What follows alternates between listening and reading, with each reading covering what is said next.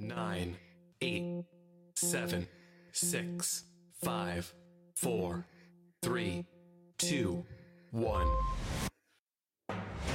Live from Swansea, this is The Twilight Show with Nathan Ginn. Borodar Pal, Croeso i Abertawe. Hello everyone, welcome to Swansea Twilight Show. We meet Nathan Ginn on Teachers Talk Radio. Tonight we are talking trauma-informed classroom design. We're joined by head teacher Dr. Claire Campbell, who's redesigning her school spaces to be trauma-informed, and Shahana Knight, creator of the Therapeutic Classrooms approach. What's in, what's out, what best supports our vulnerable learners. Off we go.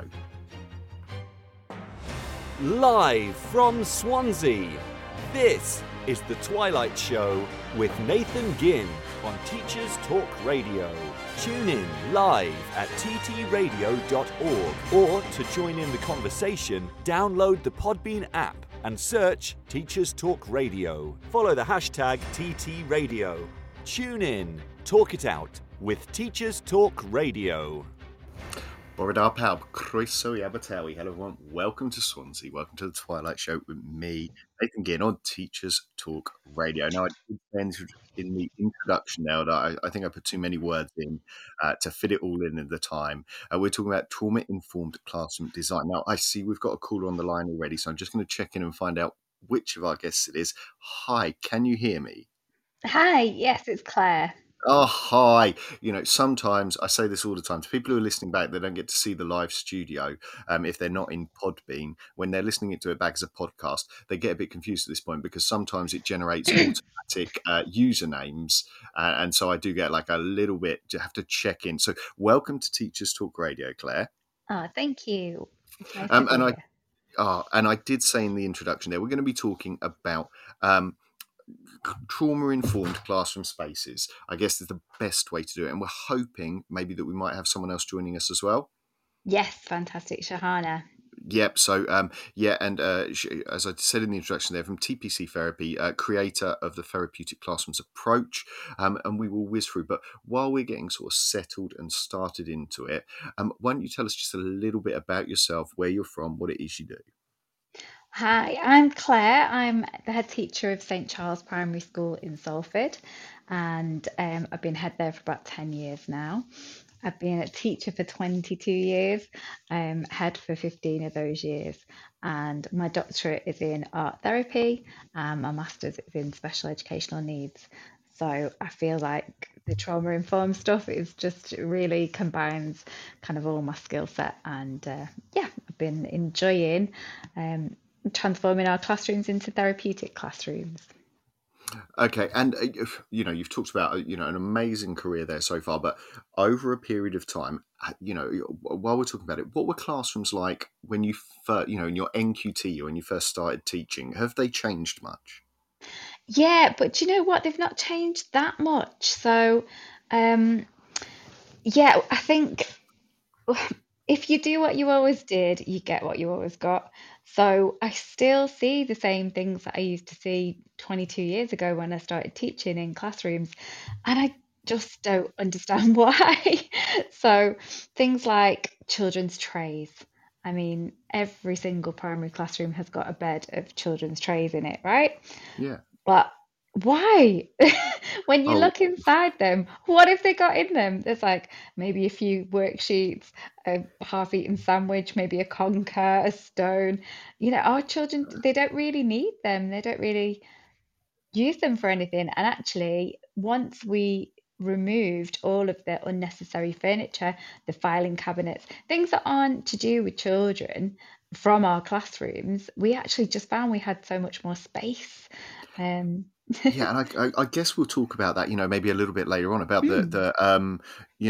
what's in a classroom. This word, it's always been done that way, or and also some of the other bits and pieces around cost, because I always do. I remember, being left many times with a classroom, and the furniture was the furniture because that was the furniture. We couldn't afford any more furniture. So we'll talk about that a little bit later for people listening. Now, the other bit that I wanted to kind of get out of the way at the start is we have said trauma-informed classrooms a little bit, and it is a word that gets used a lot. I don't want to necessarily label it a buzzword, but certainly we hear it a lot more days. So maybe what is your take on it? If we kind of, what do you mean when we start talking trauma informed? Yeah, so basically, since the pandemic, I think all of our children coming back to school who were in lockdown, or they might have had like stressful situations if their parents were out of work, or they might have lost loved ones. There's certainly a lot of bereavement. I mean, my particular school, we've had 12 of our children have lost loved ones, and 7 of our staff, including myself, have lost loved ones to Wow. COVID. So I think it's a period like the whole country is coming out of trauma.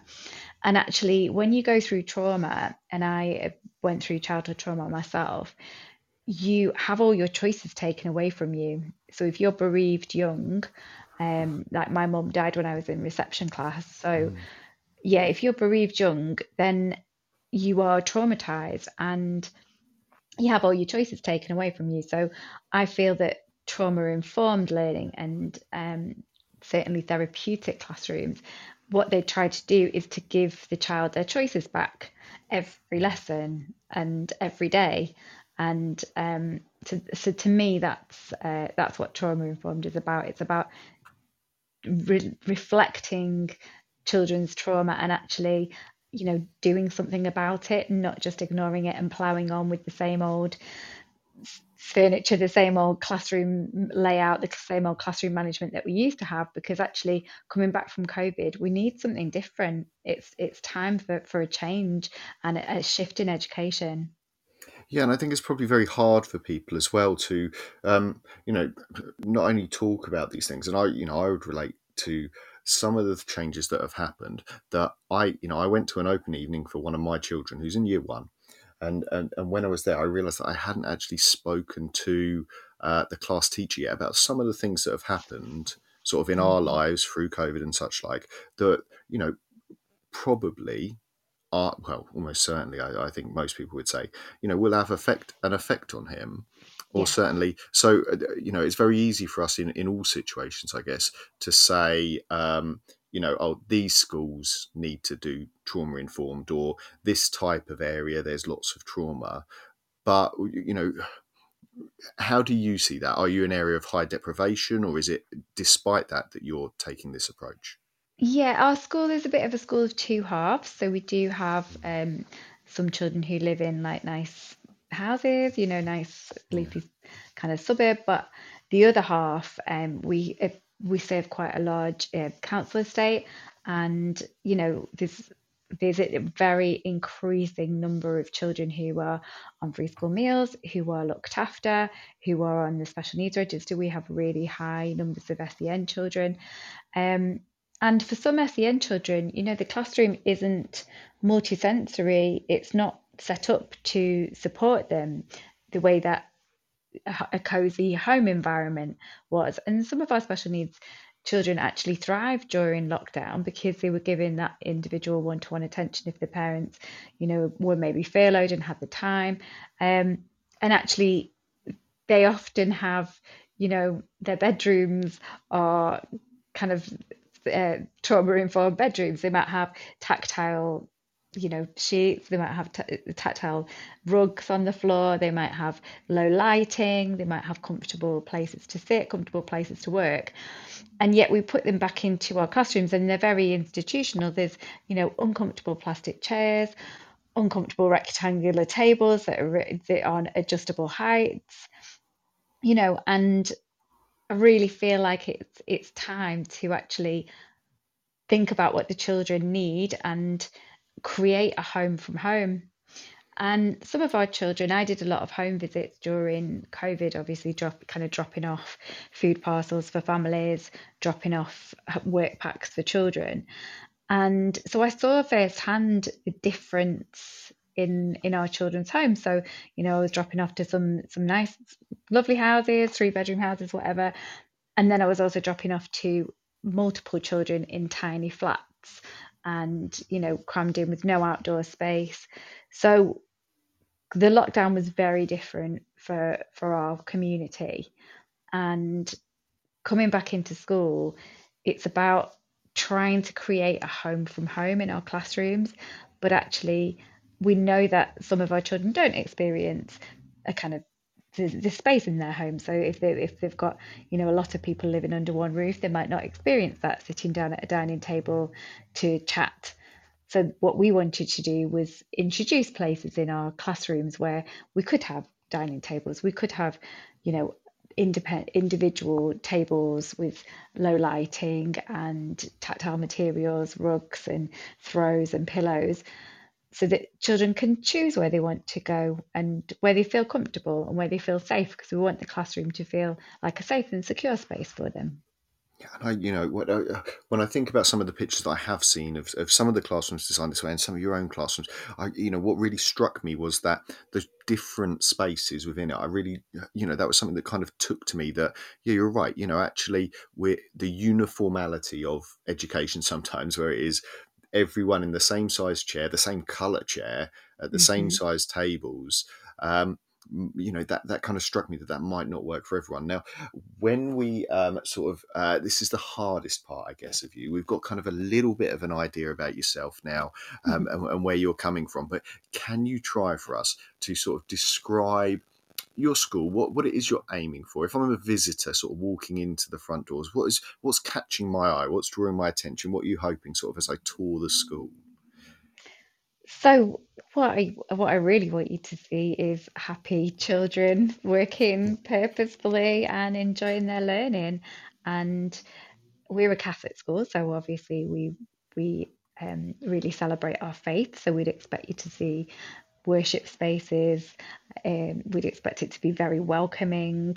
But yeah, comfortable and kind of a home from home. That's what we're aiming towards, is creating a secure feeling of home. And I certainly know, I studied, I continue to study, I'm a constantly learning, I'm a lifelong learner. And I know that sometimes I'll want to just sit on my sofa and study, or with my laptop on my knee, or sometimes I'll want to, sit on the bed. I might want to sit at the dining table, spread my things out. And actually, children need to know that that's okay too, and they can choose where they want to sit, and they can choose how they want to learn, and which lesson it might be. They might be more distracted, so they might want to sit and face the window, because we're very fortunate to have a lovely garden, a lovely forest school space that our classrooms look out onto.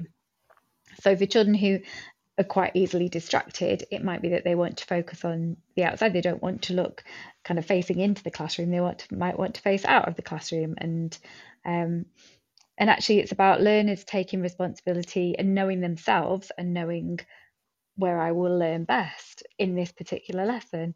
And like I said before, it's all about those choices, giving them their choices back. Yeah, I find it really interesting, this kind of sort of shift, the pupil voice, I guess it's sometimes called, or child-led learning, or child's choice. I'm skating all over sort of different questions at the moment as they pop to my head, and I know I did kind of give you a rough idea, but was this a big change for you when you started doing this? Was it sort of a sudden movement? Had you been creeping this way for a while as a school, and then sort of took the plunge, or was it a kind of moment of clarity and realization? Yeah, a little bit of both. I mean, we have always responded to what our children need. And actually, a few years ago, when I was a new head at the school, we did our first exclusion, which was absolutely heartbreaking, because you never ever want to exclude a child. And the reason behind that was because there was a massive waiting list for bereavement services. And the child was, really struggling with a bereavement that had happened. And we could not get, we were banging on the door of the council, we were banging on the door of the services, and we couldn't get what we needed. And it ended up with coming to a head, and the only route we could see was exclusion. And I swore to myself at that time, I was like, I never want this to happen again. So, and because we weren't getting what we needed, we had to kind of put the provision in ourselves. So what I did was I employed an art therapist, part-time art therapist, and we created an art therapy studio to work with particularly children who are at risk of exclusion. So that's been open since 2014, and it's been really successful. We've had probably over about 130 children through our doors from 16 different primaries and 5 different high schools they refer in, and none of these children, like none of the 130 children, have been excluded. So they come to work in the art therapy studio with the art therapist for an hour a week, and they stay all year, and sometimes they're re-referred for a second year, and it's just whatever they need. So we've always been quite responsive to what the children need, but I think this trauma informed and the therapeutic classrooms came about when I went to a heads conference, and at heads conferences, you always get the kind of same trade stands. So you've got your health and safety stands and your children's resources and your book stands. But actually, there was one stand that really caught my eye, and it was Shahana Knight from TPC Therapy. And Shahana's stall had just a video of the most beautiful classroom that I'd ever seen. And she started talking to me about how she was a play therapist and she managed a mental health service, and she was using her expertise to redesign and transform classrooms. And it really caught my eye. And so obviously I took her number, and I wanted to go and see firsthand. I wanted to go and see for myself where this classroom was, what it looked like, how it worked. So I took my year 6 teacher, because we knew we wanted to start with year 6 and kind of cascade that down throughout the school. So I took my year 6 teacher with me to Shevington Vale, and we met Shahana there and the head teacher, Andy Horton. And again, we were just blown away by how amazing it looked and how the children had responded so well to it. And how did the teachers respond? Because one of the things I've often heard, and in some approaches, I put some of these elements into my own work, is that it takes maybe a slight leap. Has it changed the way they teach? Has it changed the way they approach things? It is a bit of a leap, because it's very different. It's not your bog standard classroom that you'd see up and down the country with like displays on the wall. There are no displays, and I'm an artist, and I was really shocked to hear that there were no displays. But actually, there's still art. There's plenty of art that goes on. It's just in children's sketchbooks, or it's framed and it's on the wall. Because the theory behind it is, if you wouldn't have it in your house, don't have it in your classroom. We're creating a home from home. So, and I've used working walls for years and years in education. And actually, why do we need them? Do children look at them? Are they useful? What we do is we do all the work that would go in a learning on a learning wall in the children's books, so the children use their books as a resource more, and a lot of it just becomes wallpaper, and they can look scruffy, displays need changing. And actually, my teachers have responded to it really well, because it cuts their workload, because they're not constantly changing displays or changing learning walls and things like that. And we've not missed them. I really thought we'd missed them, but we haven't. And we still have a beautiful school hall where there's tons of children's work. So children's work is on display everywhere in our school, just not in the classroom. And saved a lot of money on backing paper and borders. Oh, of course, yeah. And what we do have is framed photo walls. So each child is represented. They've got black and white photos and black and white clip frames. Are really cheap, simple to get from IKEA, but they look great, and the children have got ownership of the space. As I said, we're a Catholic school, so it was really important for us to have class altars, so obviously we still have those, but it's rather than have loads of clashing colours, we just pick a really simple colour palette and stick to it. And actually, for our children with autism, or children with ADHD, children with who have lots of SEN difficulties that are maybe comorbid, it really helps lessen the distractions and helps them concentrate more on their learning, which is great.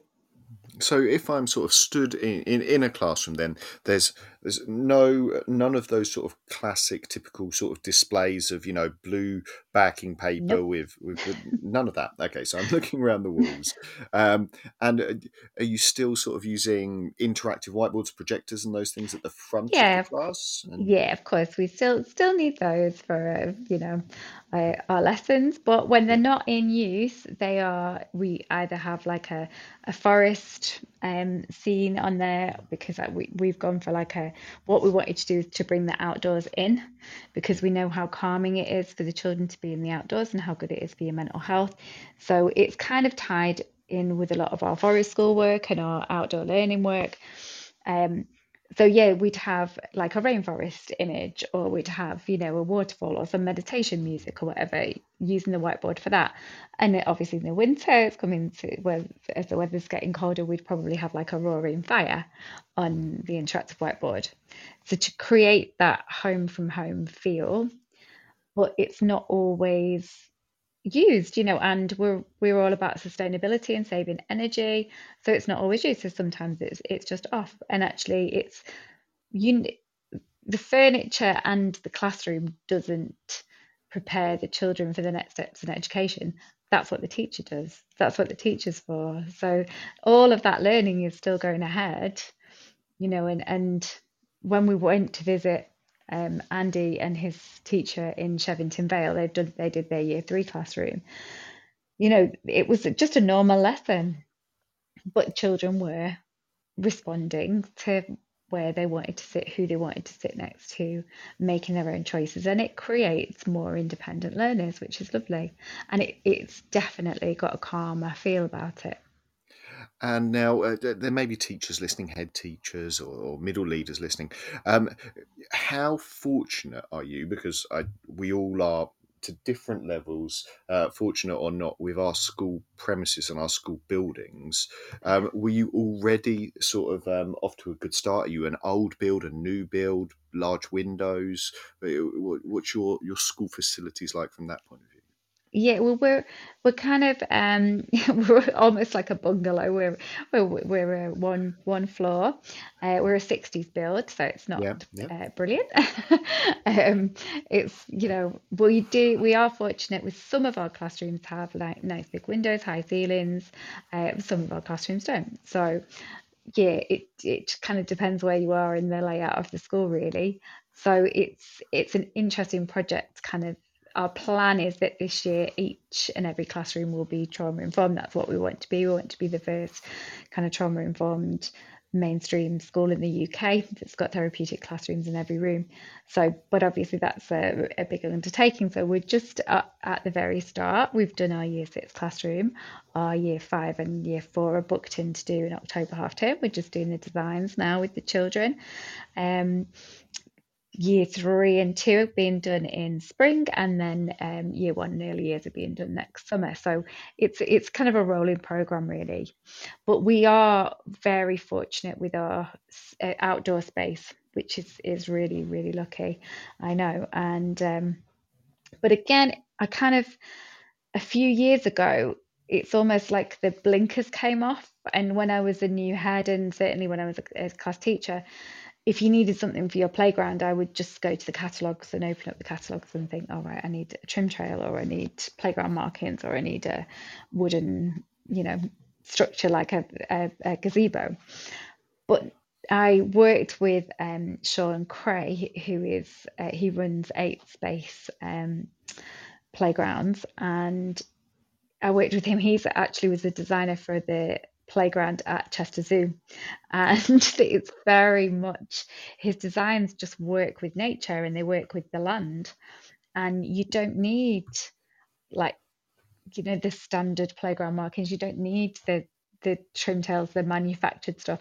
Actually, just working with the land and nature. So he works with rocks and boulders and tree trunks, and we've created a beautiful forest school by just working with our land and digging out. We've got a big moat, so he dug out the moat, and all the kind of soil and hardcore that he dug out of the moat has created a big mound, and we've just planted thousands of wildflowers and willow dens and willow structures, and actually the natural structures are much more sustainable, much more environmentally friendly, and the children respond really well to nature.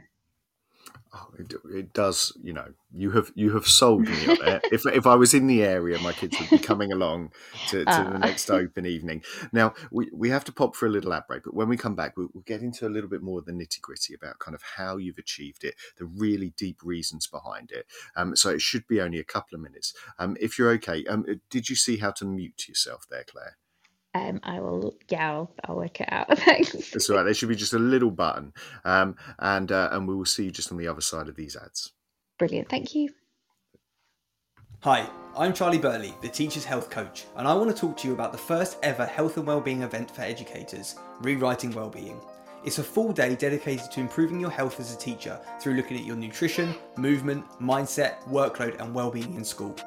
You'll hear from our incredible lineup of speakers including Andrew Cowley, Jen Foster, Kimberly Wilson, Simon Bolger and many more. There'll be talks, workshops and time to network with like-minded colleagues. We'll look after you all day with brunch, lunch and all the refreshments. You'll get to meet our incredible speakers and our amazing team of ambassadors from the education space. It's a non-profit event with all proceeds going to the amazing education charity EdSupport. This isn't one to miss. I look forward to seeing you there on the 22nd of October at Etc. Venues, St Paul's in London. You can search Rewriting Wellbeing on the Eventbrite website to find out more.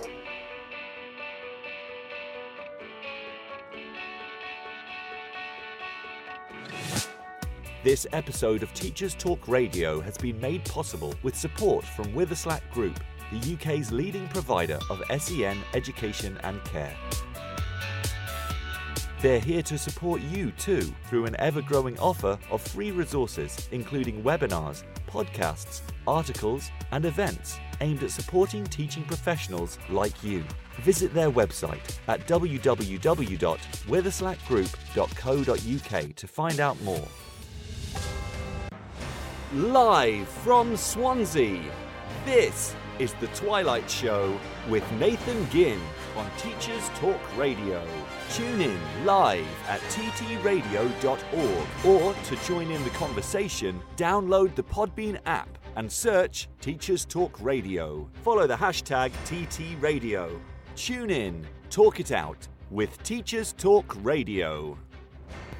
Bore pawb croeso I Abertawe. Hello everyone, welcome to Swansea and The Twilight Show on Teachers Talk Radio with me, Nathan Ginn, and I am joined tonight by head teacher Dr. Claire Campbell. We've been talking about redesigning her school spaces to be trauma-informed.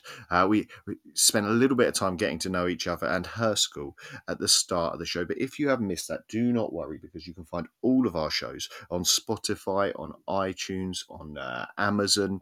You can even ask your Amazon speaker, or I guess this would work with any smart speaker, to say, Siri, whatever it is that you're calling it, play Teachers Talk Radio, and it will play the most recent episode. Or you can go to our website at ttradio.org and you can find the listen back page where you can type in anything into the search bar, for example trauma, and it will pull up all the shows with a link to that topic. Now, welcome back, Claire. Hi, nice to be back. Hey, welcome back. Now, we were talking a little bit about some of the things you've done, and the feeling I get, and correct me if I'm wrong, there is a lot of care that you have put into how your school looks, how it's designed, the outdoor areas. It seems like there is, you thought about it a lot as opposed to just taking the space. Is that something personal to you? Why is the design of the school so important? Yeah, I suppose it is. It is a labour of love. It's where I go to work every day. It's where all my children go to school every day, and you just want it to be the absolute best place it can be inside and out. And like I say, we're really blessed with the nature. We're blessed with our outdoor space, and I'm all about the environment and teaching the children about caring for the environment, because they're going to grow up to be the consumers of the future. So it's really important that they recognize their impact on the planet and how the small things that they do can make a big difference. So Yeah, I have a love of nature myself, and I love planting trees. So each year with the children at school, I've planted trees, and now I've been there 10 years now. So in my first year we planted an orchard, like a fruit orchard just outside the year 5 and 6 classrooms. And now that like those trees are massive, they're really tall, and we grow all sorts of different kinds of fruit. And so every year we work with the Woodland Trust. We've also worked with City of Trees, and we were actually on BBC Springwatch for doing some planting with the children. So every single child in my school has had an experience of planting a tree, and then that is going to be their legacy for years and years to come. So our forest school just keeps getting better and better every year that the trees grow. And do you see that as being sort of part of the trauma-informed approach that you're taking, that sort of connection Absolutely, with yeah. nature? Yeah, absolutely. Because we know that being outdoors is really good for our mental health. We know that physical activity is really good for our mental health. So, for our children who were cooped up all that time during lockdown and they couldn't go out, or they could just kind of go for one walk a day with their family, it's massive. We have children who now prefer to be on devices than actually go and play outdoors, and I want to give them every opportunity to be outside and enjoy nature and explore nature. So we have a Laudato Si, that's the Pope's encyclical about the environment. We have an eco team, our Laudato Si eco team, and the work that they do on caring for the planet, caring for the environment, caring for each other, and our making our school environment and our community as beautiful as it can be. It's really important work. Litter picking, just even something as simple as litter picking, but not just only our school grounds, but actually around our local area, so the streets around our local school. It just makes it a nicer place for everybody, because we know the damage that litter can do to our environment. We see what happens when litter gets into our waters and our seas, and we see the damage that it causes to nature. So children need to learn how to be responsible for that, and how to help. It's about kindness, really, I guess. Yeah, no, I can relate to that. I find it's rewarding. I don't know. I've recently started myself. I saw a sign. I live near the beach. I'm always at the beach, but I saw a sign saying 2-minute litter pick on the beach, and I've started doing that, and I don't know, some sort of pleasure receptors are going off in my head that I feel Yeah, I'm absolutely. doing something good. I'm Yeah. taking ownership of it. I don't know. Yeah, one of the kind of things you can do is to do something for somebody else with absolutely no expectation of return. Being altruistic and teaching our children to be altruistic.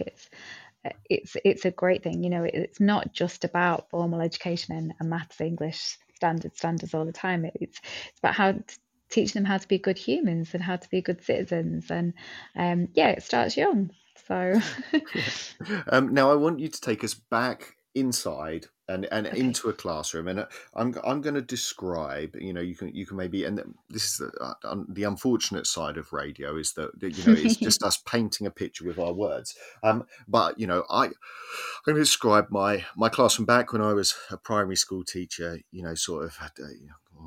A while ago now. I won't give exact numbers. But I am in a 60s build, flat roof, uh, one level building, and I've come into my classroom, and my classroom has maybe 6 display boards, and obviously a projector, interactive whiteboard at the front, and I have very much tables all the same size, some chairs, and this is what most primary teachers I think would probably recognise. The odd one chair that's the wrong colour that frustrates everyone, um, and I have those low drawer units, probably about 6 or 7 or 8 of those hmm around the outside, and that would be my classroom.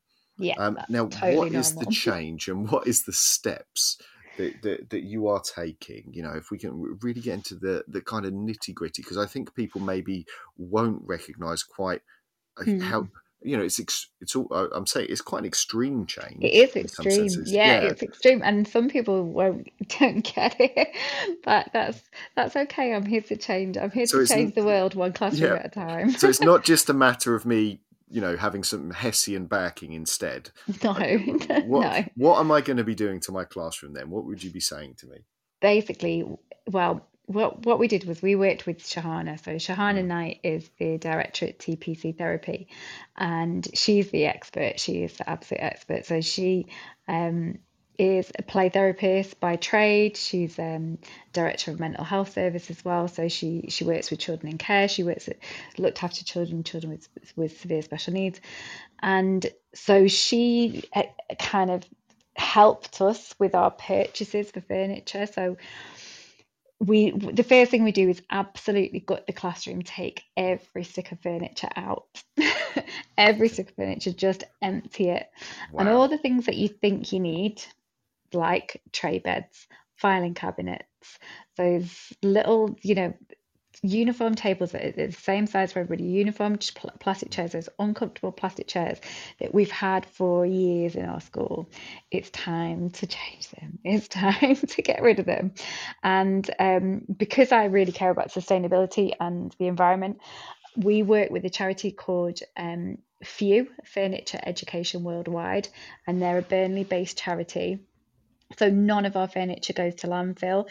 It all is recycled, and few send containers out, shipping containers out to the Gambia, to Ethiopia, to schools. So we have linked schools in developing countries, and they've set up schools. They've built their own schools. They've set up schools, and it's really lovely to get photographs of our furniture in a classroom that's thousands of miles away. So, so can you still hear me? Yep, sorry, I was just we've got another caller joining us, so I was just Oh, it might be connecting there. Shahana. Hopefully, I told her to call in.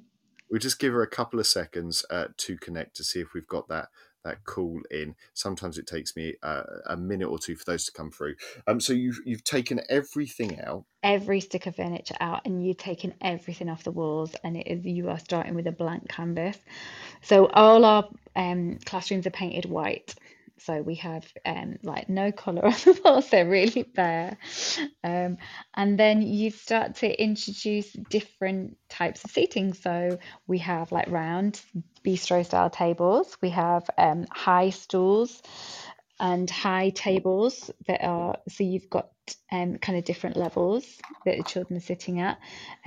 We have large dining tables that can seat 8 children, and all the chairs are really tactile, so they're all padded, they're all fabric, and actually the cost is really comparable with the kind of durable, uncomfortable plastic furniture that we're used to seeing.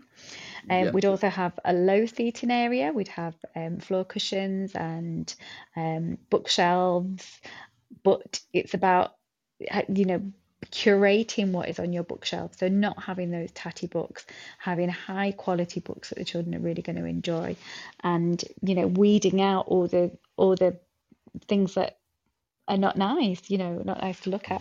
We'd have lamps and low lighting, and not just those harsh kind of strip lights overhead. So it's about completely redesigning your idea of what a classroom looks like. Wow. Now I think Shahana has joined us. Yay! Shahana, are you there? I think so. Yeah, you are. hi, Yeah, we Shahana. can hear you. Yeah. Hello, guys. Hi, That's all right. lovely to If hear you could from be you. just maybe a touch closer to the microphone, if you can. I actually don't know where the microphone actually is, to be honest. That's I think I'm... whatever you're doing now is wonderful. So Okay, great.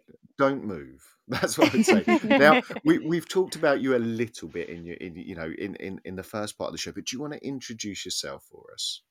Yeah, so I'm Shahana Knight.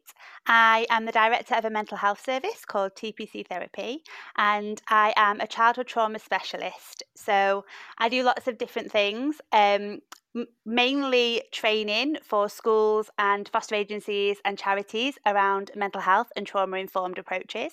And I do a lot of work in education. So part of that is helping to transform a whole school approach to really transform what schools should be, including environments and classrooms. And this year, November just gone, I transformed a classroom for one of the schools that was going through our award, and asked could I get my hands on it and completely transform it. He said yes, and the rest is history, really. It's kind of taken off. Oh, fantastic. Now, can you tell us, this is a question we were kind of talking a little bit about earlier. Why do you think that the classroom space or the design of that classroom environment is important? Oh, it's so important. I think the biggest thing is we have so many children coming into school now who are struggling with things externally. That might be trauma, it might be abuse, loss, domestic violence, but it might be things like struggling with large families or not really having a lot of income in the family. So struggling in terms of, having food on the table. It might be not knowing when bedtime is and things are really chaotic because parents work all the time, or there's so many scenarios. And when our children come into our school environments, our traditional classroom doesn't meet their needs. It's very bright, it's overwhelming. There's so many things going on in that room, backboards with clashing colours, things hanging all over the spaces, like washing lines and bits and bobs stuck around and laminated sheets. And actually, that's creating an environment where children not only can't learn and feel overwhelmed and anxious because of the space, but also don't feel emotionally safe. And I think alongside that, practically, a lot of the things in our classrooms don't work. I've spoken to hundreds of children, and those plastic chairs that we've had since I was at school and before that, so I'd peg 50 years, are still the same, and they're uncomfortable, and they cause children to swing on their chairs or fidget or sit on their knees, and then they get told off for it. So they're not designed with the children's mental health and well-being at the core of the room, and really they should be. And I guess we were talking a little bit about those changes that have been made, and I have had a look at some of the classrooms you've shared as well. Can you sort of describe for us then, if it's not the classroom that I trained to teach in, it's not the classroom maybe people remember or envision. How would you describe a classroom that as you would like to see it? So, when you have a classroom space, your children are coming in every day to a room that should feel emotionally secure.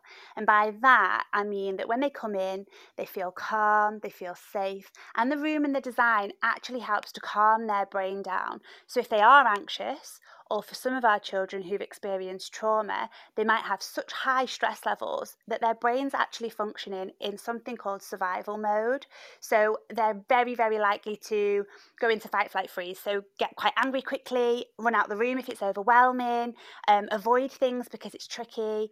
And what we want to do is to create a room where actually just by its design, it's encompassing this idea that actually we can calm that brain down and we can get children out of survival brain into their rational thinking brain, which is where we want them to be when they're ready to learn. So the room should do that. And there's a number of things, and Claire, I just jumped in at the very end of you speaking, and some of those things that Claire said, that's the point of them. So soft lighting, let's turn off the strobe lights because the strobe lights are overwhelmingly bright. They can create dots in front of your eyes, and actually they're not conducive to an environment that feels cozy and safe.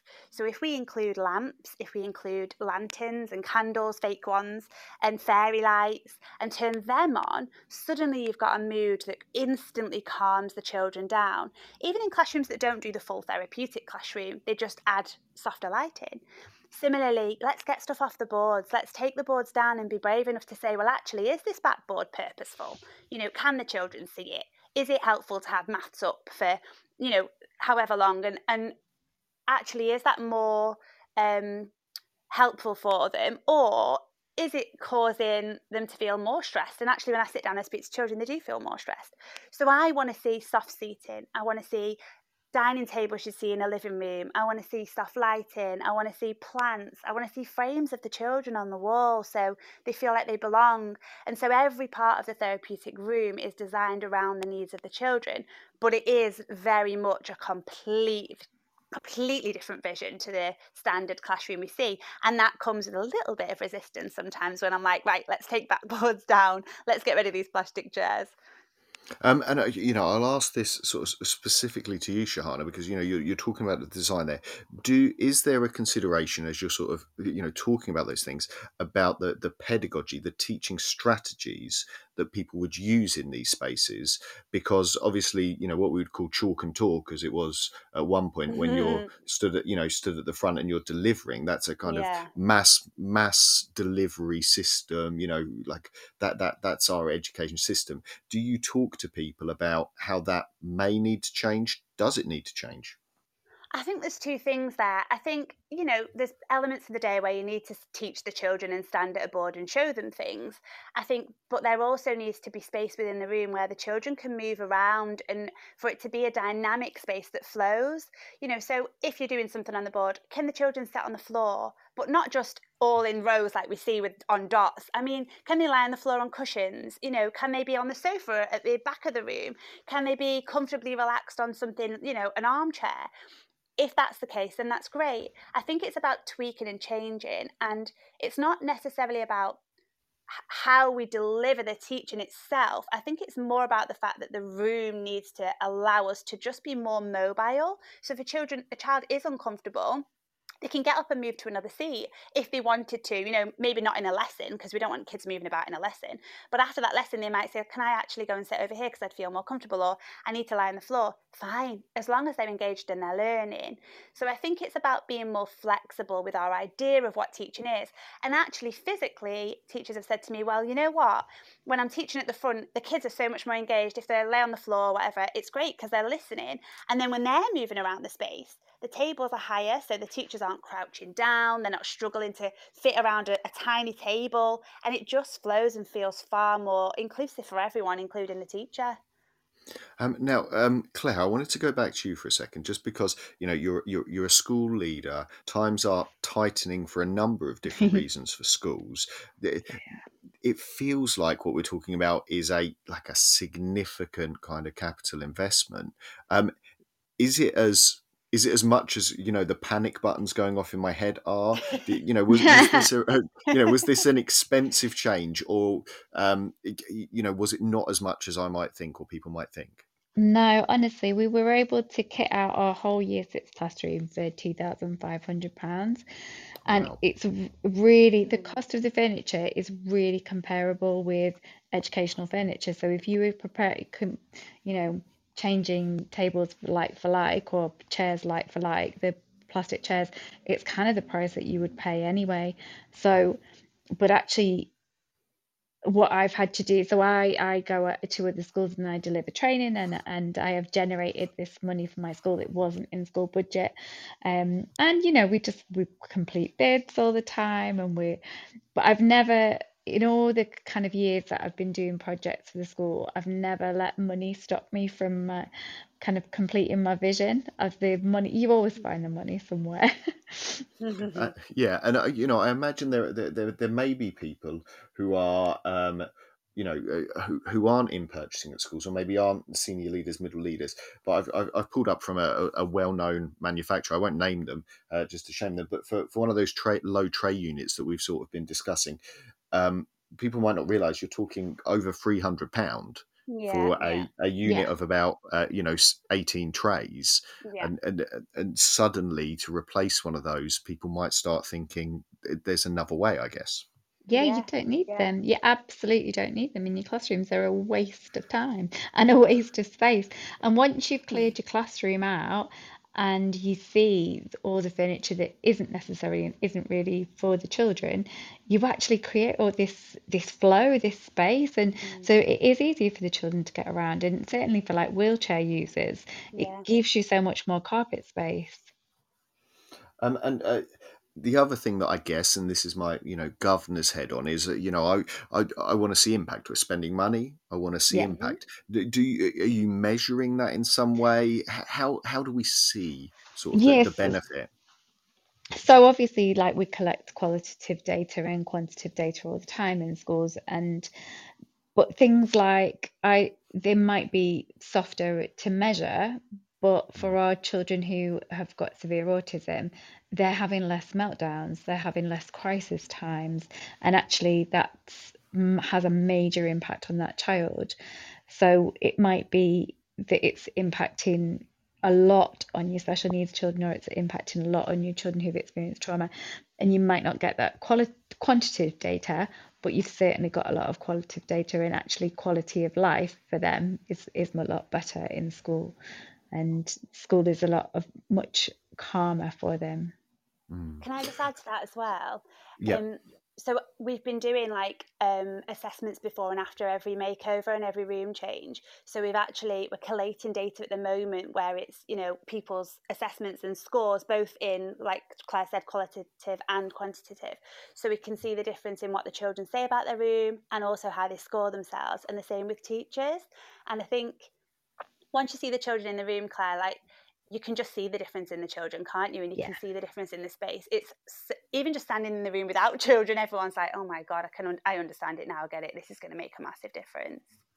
Yeah. And I wanted to switch across to, Shahana first on this one, which is about the age limit, I guess, on this, or the appropriateness, because I think there will be people listening, particularly primary school teachers, who are thinking, yeah, I can see this, I can imagine this in my year R classroom, my year 1 classroom. Maybe secondary school teachers thinking, oh, that's a very primary way of doing it. What would you say about that? Is there a line between this approach, or is there an age limit? Oh, that's such an interesting question, and also interested in your take on it, actually. So, no, there isn't. However, so it's funny that you have sort of said that maybe for the lower years and primary schools, it would be more like, people would assume it would be more relevant or fit. And actually, our first room is a year 3 room. We've done year 3, 4, 5, and 6 now. And it's all adult furniture. So obviously you choose the style of furniture based on the children. So there are certain bar stools I would choose for year 6 that wouldn't be appropriate for year 3 because they'd be a little bit too small. And, you get to know the furniture. And it would run all the way through high schools perfectly, because again, it's just like setting up a living room or a dining room or a bistro or a cafe. It's kind of a blend of all of those. Actually, where the challenges for me, if I'm very honest, is the lower years. So we're going to be doing all of Claire's school. Claire wants to be the first school that has every classroom done, and that's so exciting. And actually, it's looking now at, well, we can't put an adult-sized armchair an adult-sized dining chair in a year 1 room. So now it's looking at how we can make that appropriate. I get how I'm going to do it for nursery and reception because it's more free flow, but 1 and year 2, that's the one that I've still yet to figure that out. So I'll let you know when I've got the answer there. But generally it runs all the way through the year groups. It's just the chairs and table sizes for those year 1 and year 2s that I need to figure out. Yeah, the thing that I've really taken away from this conversation, and it's happened to me even today, and I work in a very small social, emotional, mental health unit as part of secondary, and so I'm very lucky in that sense. But where I'm maybe not as lucky, I mean, it's a beautiful new build, but my children love just turning off the strip lighting, and it's all they want to do. They will, whenever possible, we will have the strip lighting will be off, and throughout whole lessons we'll just leave it off. And that is one of the things that I think, I'm going to go back and I'm going to reflect on that and think, why, what is it, and why is it, and what need are we trying to meet by having it off? Yeah, get some lamps. Get some lamps, get some soft lighting. Fairy it will lights. make all the difference. Get some fairy lights, whatever you can afford. It will make a massive difference, because that's them communicating with you and saying, this is not working for me and I can't have this in this environment. And we've got to listen. Yeah, and I think that I find it really interesting, because obviously, as I say, I'm very lucky that I can listen. I'm paid to have time to listen, and time and space and resources to be able to do that. But it must be incredibly hard for teachers, or even middle leaders, or possibly head teachers, kind of fighting through budgets and things. So what I want to do is we're going to pop to the news. It will be 6 minutes, and then when we come back, I'd really like it if you guys could give us sort of some of those things to look out for, sort of tripping points for people if they're going to try and do something like this, and some of those top tips as well. Would that be okay? Yeah, that'd be great. Lovely stuff. Now, I do need to ask both of you to mute if you can, just so they don't hear us having our cups of tea and such like while the news is going on. And if you are listening now, we'll see you just on the other side of this short break. Hi, I'm Charlie Burley, the Teacher's Health Coach, and I want to talk to you about the first ever health and wellbeing event for educators, Rewriting Wellbeing. It's a full day dedicated to improving your health as a teacher through looking at your nutrition, movement, mindset, workload and well-being in school. You'll hear from our incredible lineup of speakers including Andrew Cowley, Jen Foster, Kimberly Wilson, Simon Bolger and many more. There'll be talks, workshops and time to network with like-minded colleagues. We'll look after you all day with brunch, lunch and all the refreshments. You'll get to meet our incredible speakers and our amazing team of ambassadors from the education space. It's a non-profit event with all proceeds going to the amazing education charity EdSupport. This isn't one to miss. I look forward to seeing you there on the 22nd of October at Etc. Venues, St Paul's in London. You can search Rewriting Wellbeing on the Eventbrite website to find out more.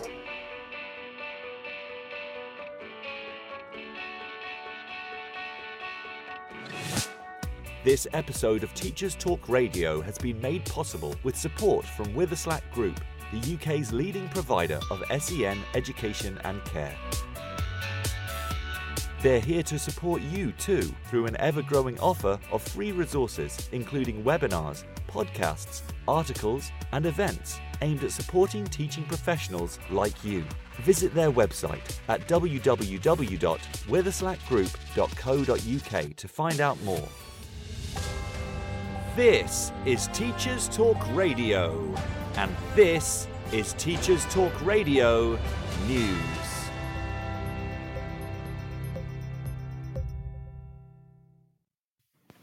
Following the death of Queen Elizabeth II, the Department for Education has issued guidance for schools. The period of national mourning will continue until the state funeral, but the guidance makes it clear that schools should remain open during this time. Ofsted reports are paused, but inspections will go ahead. The update suggests that schools may want to consider conducting special activities, holding assemblies, or adapting lessons to commemorate the life of Her Majesty. Whilst no official date has yet been set for the state funeral, many media outlets are suggesting Monday, September the 19th as a possible date. There is also speculation around whether the state funeral proceedings would be classed as a public holiday, something which would affect schools opening. Schools and other education settings across all four of the home nations have been involved in many events recognising the late Queen's 70 years of service to the United Kingdom and the Commonwealth, with many media outlets carrying details of how her passing has been acknowledged by young people across all areas. England's Secretary of State for Education, Kit Malthouse, acknowledged Her Majesty's devotion to public service. Northern Ireland's Michelle McKilveen referred to Her Majesty as a champion of education and an impeccable role model for children and young people, and someone who will be missed immeasurably. The last public appearance of the Queen was on Tuesday the 6th of September, when she appointed Liz Truss as Prime Minister. The new Prime Minister made cabinet announcements, including the appointment of Kit Malthouse as Secretary of State for Education. Mr Malthouse replaces James Cleverly in a year that has seen many ministers take up and then leave the role. Mr Malthouse was first elected in 2015 and is the MP for North West Hampshire. His previous experience has been with the Home Office and the Ministry of Justice. He studied politics and economics at Newcastle University and is a qualified chartered accountant. Mr Malthouse is married and has 3 children. After a year of turmoil, Mr Malthouse is likely to need to promote stability as quickly as possible within his department, while also taking steps to address the school funding crisis and issues brought about by further concerns around the cost of living. This has been Teachers Talk Radio News with Joe Fox. This is 2 Minute Tech with Steve Woods, your tech briefing on Teachers Talk Radio. Hello! This week, if you haven't already gone, it's time to return to school. So, what tech advice do I have for you? This episode is aimed more at teachers newer to the profession, but there may also be something for those with more experience here too. Here are my top tips for returning to or starting a new school. First up, put your name on your power lead, especially if your school uses the same laptops for lots of teachers. It's so easy to leave your power lead behind and then find it's been taken by someone thinking it's theirs. When moving between rooms, always close your laptop lid and remove power leads and USB drives. This can be a pain, but impact on a USB drive sticking out while in transit can stop the port working. Same goes for a power port. Modern computers are incredibly tricky to fix if these ports are damaged, and therefore that will be the end of your laptop. If you're using USB drives, start moving into the cloud. If your school hasn't already banned them, they will be considering it due to the increased risk of viruses posed by using them. Always start your information management system as soon as you arrive. This is the software you take your register on. Don't leave it until it's time to take the register. This software updates regularly and can sometimes take a while, especially after a break when technicians have had the time to maintain your school system. Finally, one of my favourite shortcuts. If you don't know this, feel free to let me know I've changed your life. If you organise your internet bookmarks into folders, you can right-click on the folder and select Open All. This will open all of the web pages you'll be using in a lesson, saving you time and also making sure everything is loaded and ready to go. If this has given you food for thought, I'd love to hear from you. As we return to work, why not get in touch at TT Radio 2022, follow us and tell us what you want to know about tech. I'm Steve Woods, and that was 2 Minute Tech. 2 Minute Tech with Steve Woods, your tech briefing on Teachers Talk Radio. Live from Swansea, this is The Twilight Show with Nathan Ginn on Teachers Talk Radio. Tune in live at ttradio.org, or to join in the conversation, download the Podbean app and search Teachers Talk Radio. Follow the hashtag TTRadio. Tune in, talk it out with Teachers Talk Radio. Borodar Pawb, croeso I Abertawe. Hello everyone, welcome to Swansea. Welcome to the Twilight Show with me, Nathan Ginn, on Teachers Talk Radio. Now, we're joined by head teacher Dr. Claire Campbell, who's redesigning her school spaces to be trauma-informed, and Shahana Knight of TPC Therapy, creator of the Therapeutic Classrooms approach. We've been talking trauma-informed classroom design, what's staying in the room, what's going in the skip, and what best supports our vulnerable learners. Now, Claire, are you back with us? Yes, I'm back with you. Superb. And Shahana still here? I am indeed. Perfect. We have been talking, I should say for any listeners who've joined us a little bit late, go back, listen to the start of this journey, because, there have been some amazing things that Claire and Shahana have both shared already. And you can find that on ttradio.org/listenback, and you'll find it there, or you'll find it on iTunes, you'll find it on Spotify, Amazon, all of those things. But that's where we started, and we started talking about some of the reasons behind and really describing what a therapeutic or a trauma-informed classroom would look like, might look like. Now, the bit I wanted to get onto, because there will be people listening, they've been inspired, they're wanting to roll into school tomorrow. But if we start off, and we'll start off with the negative side, so we can end on a positive in a little bit later on. But what are the possible things that might trip people up? What barriers and pitfalls are we going to run into? So if we start with Claire, and then we'll go to Shahana afterwards. Yeah, I think the hardest thing for me to get my head around was that the lack of display, the lack of classroom display. And actually, now that we have these bare classrooms that are, that have got like carefully curated artwork on the wall that is by the children, and it's beautiful artwork, it makes so much sense, and it's so much more striking. Like I said, we're a Catholic school, so we have altars in each classroom, and actually the altar is now like the main focal point, whereas before it was kind of lost in the noise, like 7 different cupboards, backboards, all different colours, and your altar would just get lost, whereas now it's like the main focus, and it's beautiful. So my friend she's a year 5 teacher, I was chatting to her about this approach, and she's obviously been to visit my classroom, and she's seen it for herself. So she's in her classroom, she's kind of taken this approach, and she's just done a display about the Romans, because that's their subject, and actually that display is popping off the wall because it's the only display, and it looks great. She's borrowed a load of Roman costumes and shields and whatever, but actually that's what you want the children to focus on. It's like, this is what we're doing, rather than it get lost in the background noise of like a million laminated shapes and colours and words. So yeah, that's probably the hardest thing to get your head around. The hardest thing to get, it's amazing. And teachers, did you have any recall from that? Are you finding anyone sort of secretly sticking up a couple of laminated words on the wall or something? How have teachers taken to that? No, they're loving it because it's just reduced their workload by a mile. So yeah, they're loving it. And Shahana, what things might people sort of stumble on when they're doing this? I guess the furniture, interests me because that must take, is it really that any chairs will work? Like any, No. like. Go on. No. Please don't buy any chairs. Yeah. No, it is all really purposeful. And it's funny you say that because I know this is a bit of an aside, but because it is so rooted in trauma-informed practice and because there is a reason for everything we choose for the rooms, we have to be really careful because obviously I want to inspire as many people as possible to do this. In fact, I hope that this becomes the new way that we approach school classrooms across the whole of the UK. But how we do it is so important. And it is really important to not run out there and be like, I'm so excited, and just buy any chairs, because actually how they look, how they feel, the size of them, the way that they're covered, everything, it all counts. So yeah, I think we need to be really careful with what we choose. So,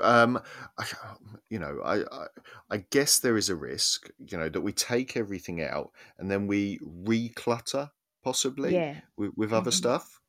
Yeah, there is. And I think that's why it's important to, be aware of the approach, know why you're doing it, understand the theory behind it. I mean, this isn't just about lovely, beautiful classrooms and changing the furniture. It's about meeting the emotional needs of our children and understanding a little bit about the background of where trauma comes from. What are some of the triggers the children have? If you're looking at children with an insecure attachment, where their relationships, the thing they're struggling with, that bleeds and affects into the school environment. And we've got to understand that to understand why we're not having backboards, why we're not having, so why the chairs aren't hard. Because you could go out and buy hard dining table chairs and they still wouldn't be right.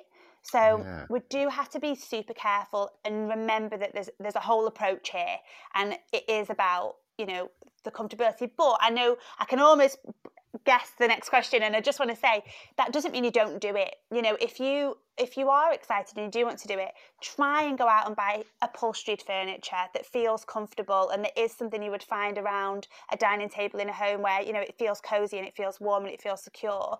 And if you keep that as your centre point, that'll guide you in the right direction.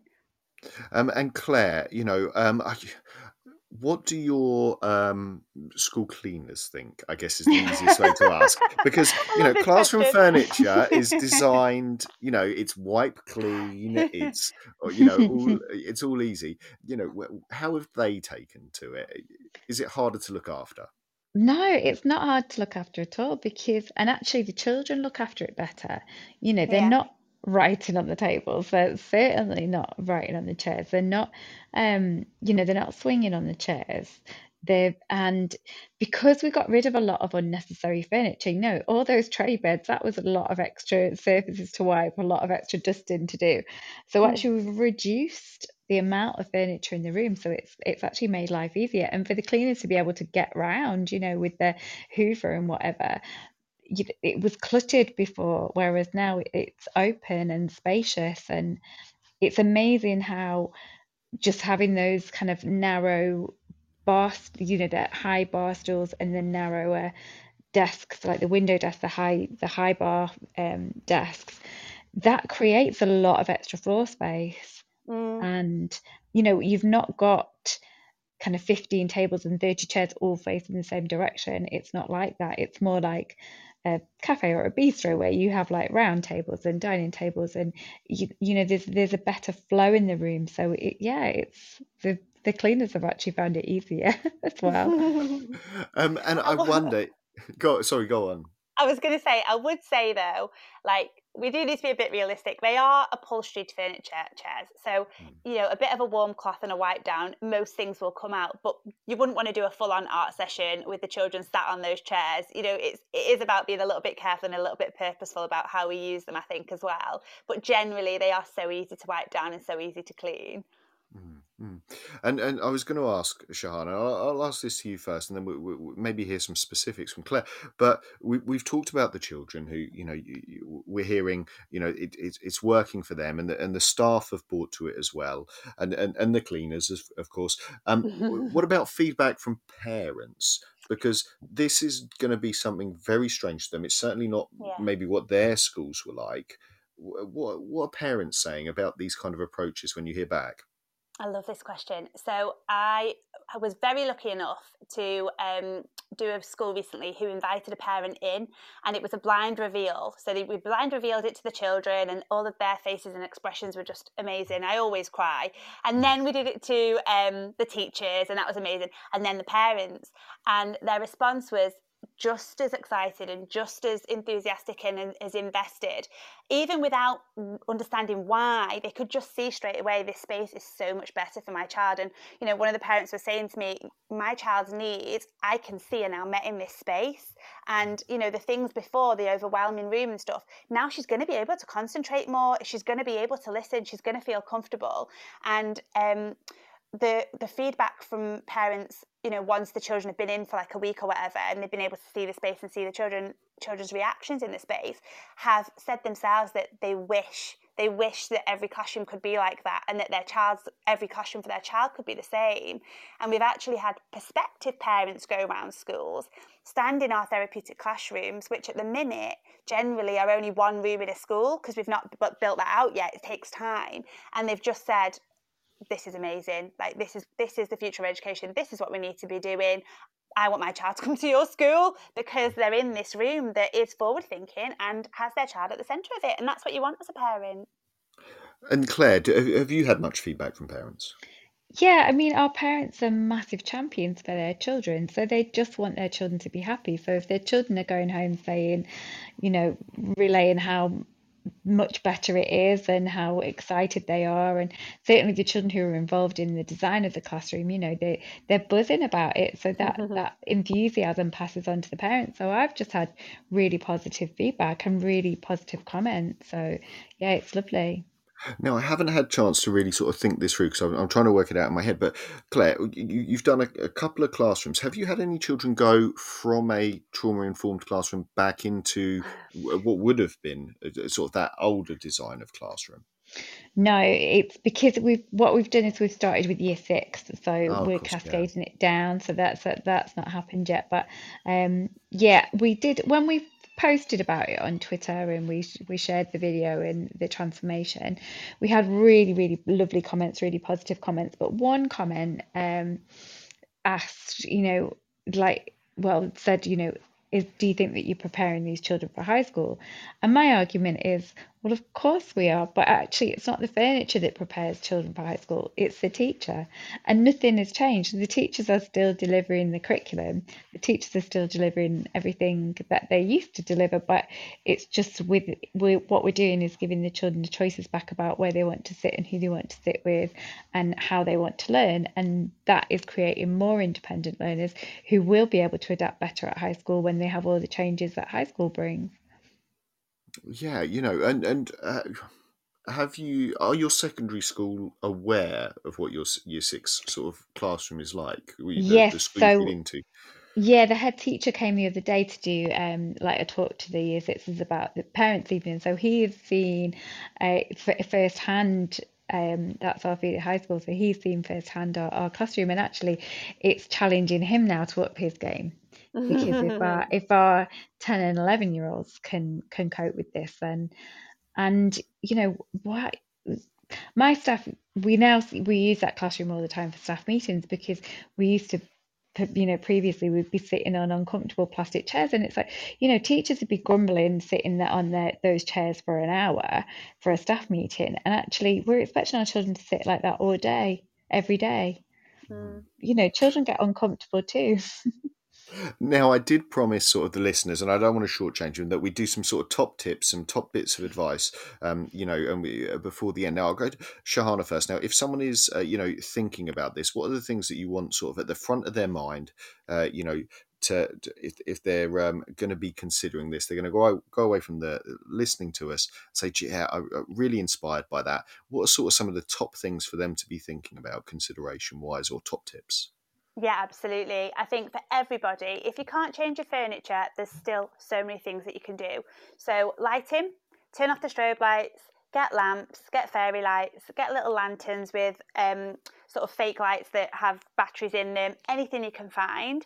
That will instantly calm the room, instantly help children feel more engaged and feel like the room is sort of a comfortable, warm, cosy environment, and will help them learn. The other thing is strip back your backboards. So be brave. I would encourage you to not have them, but if you can't do that, which a lot of schools, a lot of people listening, their school won't have heard it, they might not be, able to do a full room, but just think about it. Maybe put wallpaper on your backboards instead, like a wallpaper you'd find in a house, not a really bright, colourful one, like a grey kind of one, I don't know. And then on that, do you know what I mean? Just a nice muted backboard that's with a wallpaper instead of bright colours, clashing borders, all of those sorts of things. And keep it neutral, so greys, beiges, and then think about your laminated stuff. Do you need all of those vowels and sounds on the wall? You might think you do, but do the children use them? Do they look at them? Can you transfer that onto a laminated sheet or in a book? Lots of our teachers are taking what's on their boards and putting them on the iPads because the children use the iPads every day, or in a learning book that they go and grab off the bookcase and then get when they need it. So does it have to be on the wall? So have a think about that. Try and create a colour scheme. If you do have name drawers, what are they called? If you have drawers, if you do have to have backboards, marry it up. Decide on a theme. Can you have like a beigey grey kind of ivory green colour going on? Have some ivy on your backboards or some fairy lights on there, your wallpaper. Maybe put some positive quotes in frames on some of those backboards so it's not just work. Create a photo wall. So you've got the children in the room. Like let's say you've got 30 children, have 30 frames all lined up on a wall instead of a backboard, make the pictures black and white so they're nice and muted, but the children can see themselves in their own space, they can feel like they belong there, creates a sense of togetherness and creates a sense of community and safety again in the room. Those things are so powerful. And get plants in there as well. That's the last thing I'd say. Not real ones by any means because we'd just kill them all, but get some fake plants. IKEA is amazing. £5 a plant. Pop them on the desks, in the middle of the desk. Pop them on your windowsills. It instantly makes a difference. I have to say, I'm a massive fan of fake. I have had fake plants in my rooms, or sometimes real plants, but mainly fake plants in my rooms ever since I've been a teacher. And I don't know what it is. I swear by them. Every time I see a fake plastic plant on offer in, whether it be the middle aisle of some of those supermarkets or wherever, then I always pick it up because it does make a difference. Now, Claire, any top tips from you? I would say use real plants and try not to kill them because I'm all about bringing the outdoors indoors. So, I think Shahan has nailed it really. I think it's about, can you create soft furnishing stuff, soft spaces? I know that reading is the absolute key to the rest of the curriculum. So make sure that your reading area is inviting. Your bookcases have beautiful books on that are going to invite children to pick them up. So get rid of those tatty books and the ones that from the 1960s, 1950s that are really out of date. Make sure the children can see themselves in the books they're reading, in the stories they're reading. So I want to see diversity, I want to see equality, I want to see lots of different families, because it's not 2.4 children in a family with a mum and dad anymore in our schools. We want to see books that have got 2 dads, 2 mums, single parents, looked after children raised by their grandparents. We should have a variety of story, and your book areas are real. It should be a real refuge in your classroom. Every classroom should have that sanctuary where children can just choose a book for pleasure and become a lifelong reader. And I wanted just to shine a light on something that you said earlier, which was, I have said in my intros about, what's going in the skip, but you took a different approach, and I thought that was really powerful, about what you can do with some of the furniture that you maybe don't use anymore. Was there a name of an organisation you mentioned then? Yes, please, everybody jot this down. It's called FEW, FEW, Furniture Education Worldwide. They're a Burnley charity. You can find them on Facebook. And they'll come and collect any kind of educational furniture that you no longer need. And it goes to places like the Gambia, Ethiopia. They've got links with schools. They've set up their own schools. And the guys are great. They'll send you photos of your furniture in, having a new lease of life in a developing country. So nothing is going to waste. Nothing is going to landfill. And stop laminating. Teachers, stop laminating. You're ruining the planet. We don't need anything laminated anymore. Yeah, and it will save you money. Those pouches are not cheap. I once totaled up when I was working as a deputy head, and we were talking about displays at the time, and I said, people were doing amazing displays, and some of them really did have power, and I thought as features in certain parts of the school, amazing, but I said, it's £40 a roll, and you've used 2 rolls, and the backing paper is this, and there's maybe like a £50 worth of laminating go on there. So there is a cost involved in everything. Massive. I think now there will be people listening. As I say, inspired. This is kind of the final part. We're coming very close to the end of the show, but I want to give that kind of Dragon's Den pitch. Let's put some words in their mouth. So if someone is storming into their head teacher tomorrow morning, maybe not storming, maybe just sort of casually rolling in to their head teacher to say, I'd like to do this. What sort of, information, what sort of messages should they be trying to get across? We'll start with Shahana. What am I going to say? You first show them a picture, because that, I think, is the most powerful thing here. I've learned very quickly that the photograph of the room says a lot. So first show a picture of a room. You can find them on Twitter, Facebook, anywhere that me and Claire are. And then I would say this will help all of the children with their emotional health and mental health and their well-being. And it's the future. It's something that's been outdated. Why are we making our children sit on plastic chairs when they're uncomfortable and they tell us they're uncomfortable? We need to start listening to their needs and stop telling them off when they don't fit what we think they should be doing. And say, I want my room to feel calm. I want it to feel like a safe place for my children to come and work, where they can come every day and escape the world that they might live in out there. Say, some of these children don't have environments at home that do feel safe, that are nurturing, that are cosy and warm. We should be giving them that opportunity to experience that in school so that they've had that. And I really want to do that in my room. Oh, powerful. You've sold me. Now, Claire, what were the kind of things that would persuade you as a head teacher? Obviously, you're already on the side of what kind of things would you want to say? I think, it's 2022. The whole country is coming out of a very traumatic time, and it's time that our schools respond to that. Things are very different in this, with this ABC time. We've got austerity, we've got Brexit, we've got COVID, and we need to respond to our children. We need to listen to what they're saying to us, and sometimes children's actions kind of speak for the unspeakable.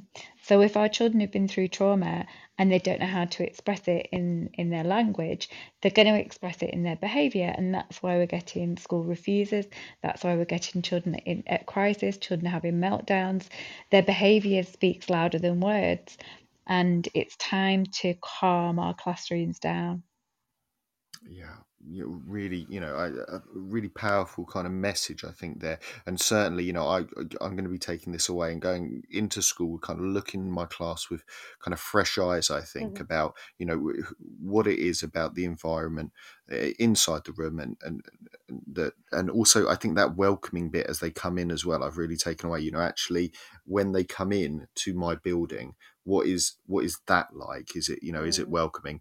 So I find that really powerful. Now, I do need to just give a shout out. If you are listening live, you're in the studio now, straight after this show, you can go on Twitter Spaces. Woody Danan is doing a show in the Spaces there, supporting new starters. You'll be able to listen live. If you're listening back to this as a podcast, this will be available on Amazon, on iTunes, on our website, ttradio.org/listenback, and Woody Show as well. You'll be able to find on Twitter for at least 30 days in the spaces on Twitter.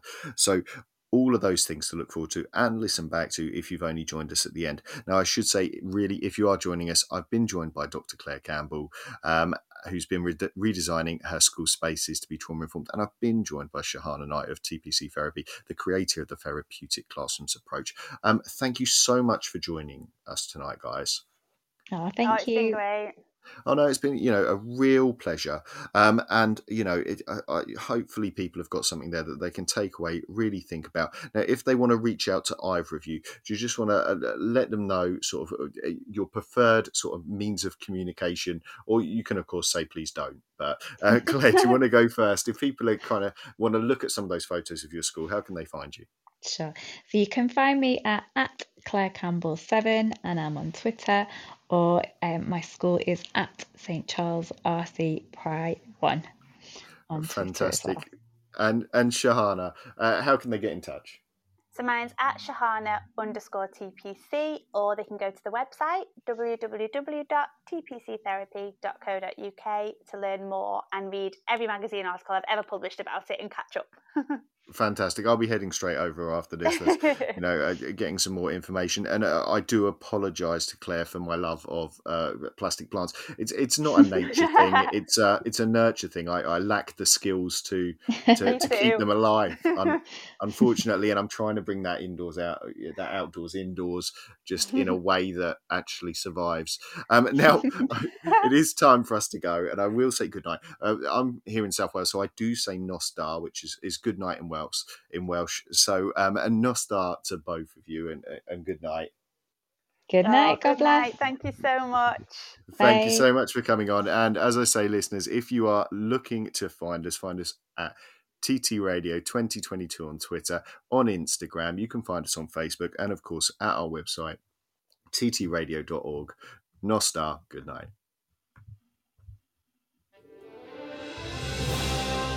You've been listening to Teachers Talk Radio. Tune in live and listen back at ttradio.org.